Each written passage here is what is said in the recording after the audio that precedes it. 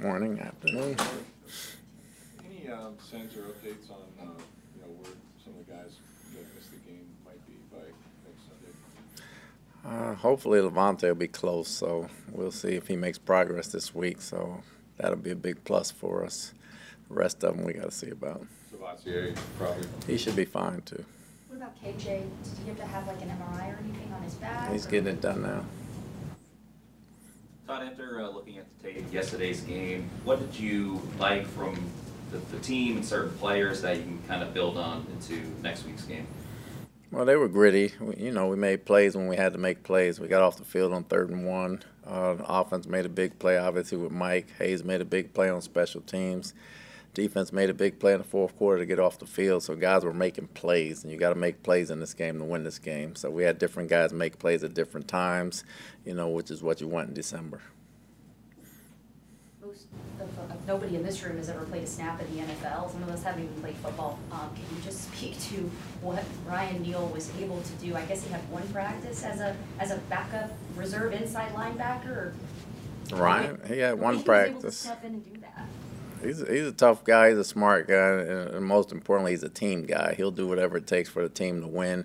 He's very aware on the field. He just doesn't just understand his job. So I think that helped him a little bit going to linebacker, and he naturally can read and see the game. And the backers helped him out too. Or JJ, when he was in there, Coach Foote did a good job getting him prepped up on the sideline, and he played a heck of a ball game for us. You've had, especially Mike, a number of huge, big chunk plays this year in the passing game. What's that been the result of, do you think? Just as many 40-yard, 25-yard type? Baker and Mike being on the same page. Really, Baker just reading the defense and seeing what they're giving him and take advantage of small things. He's a great film study guy, and when he sees things, he can take advantage of them. Chris had a really important touchdown in the game, Chris Godwin I'm talking about, but how surprising was it that he didn't have any catches in the game at receiver? I just saw that. We were subbing him out a lot. Obviously, he's a little nicked up, so he's not totally 100%. Nobody is, but he's probably banged up more than most. For him to get the run for us was huge for him. I think it helped him out a lot. It helped us out a lot, so it was good to see him get in the end zone. Brian Burns, when he was ejected in the 3rd quarter, he said that he had been provoked by a Bucs offensive lineman who, quote-unquote, said some things that he shouldn't have said.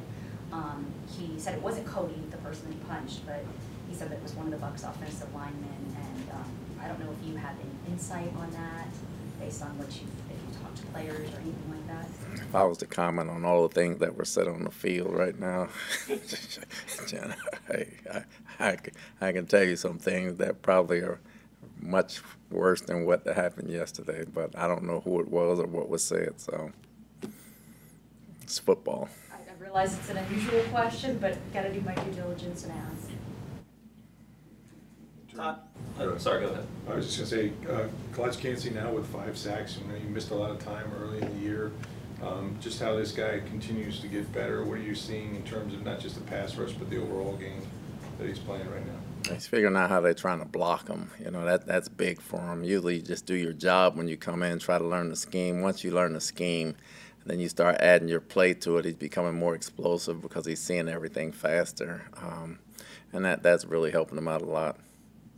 Understandably, every game's important. You want to go out and win every game, but this next one against the Falcons, do you almost view it as a playoff game, just given the ramifications of who wins and what it means for the standings? We viewed yesterday as a playoff game. From here on out, every game we play is a playoff game. So, and most of them are division games that we play. So it's really important for us to win those division games. This Falcons team, I don't think has lost in the NFC South. What is it about that group?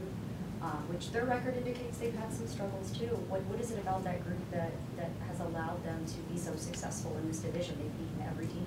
Arthur does a great job coaching them. They're very well prepared when they come out to play. They play with a lot of energy. At division games, the record's out the window. Regardless of who you play in the division, it's going to be a tough game. We expect it to be tough on Sunday. And I know that every week, it's a week-to-week league, and guys are coming in and out of lineups. They're injured, they're healthy. But what can you take from facing them already this year that you could apply, maybe even what you learned about yourself in that matchup that you hope to get corrected for this go-around? Well, like every week, you got to make plays when it's time to make plays. We had the game at the end. We didn't make plays. They made the play to win the ball game. We got to make the plays at the end to win the ball game. I know you'd like to have all your guys, but so many young players, and that's kind of the structure of your team, right? You have guys that have played, and then they're backed up by virtual rookies or first or second year guys. But how much growth have you seen from those young guys, and how much does that sort of help your team now that you're halfway through this? They're not rookies anymore.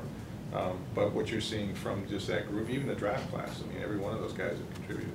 Well, it's helped because they're settling down now. You know, they've gotten all the butterflies out the way and all the mistakes out the way, hopefully. So now they're just settling down and playing football, and that allows them to play faster. All of them are coming together at the same time, so hopefully it continues.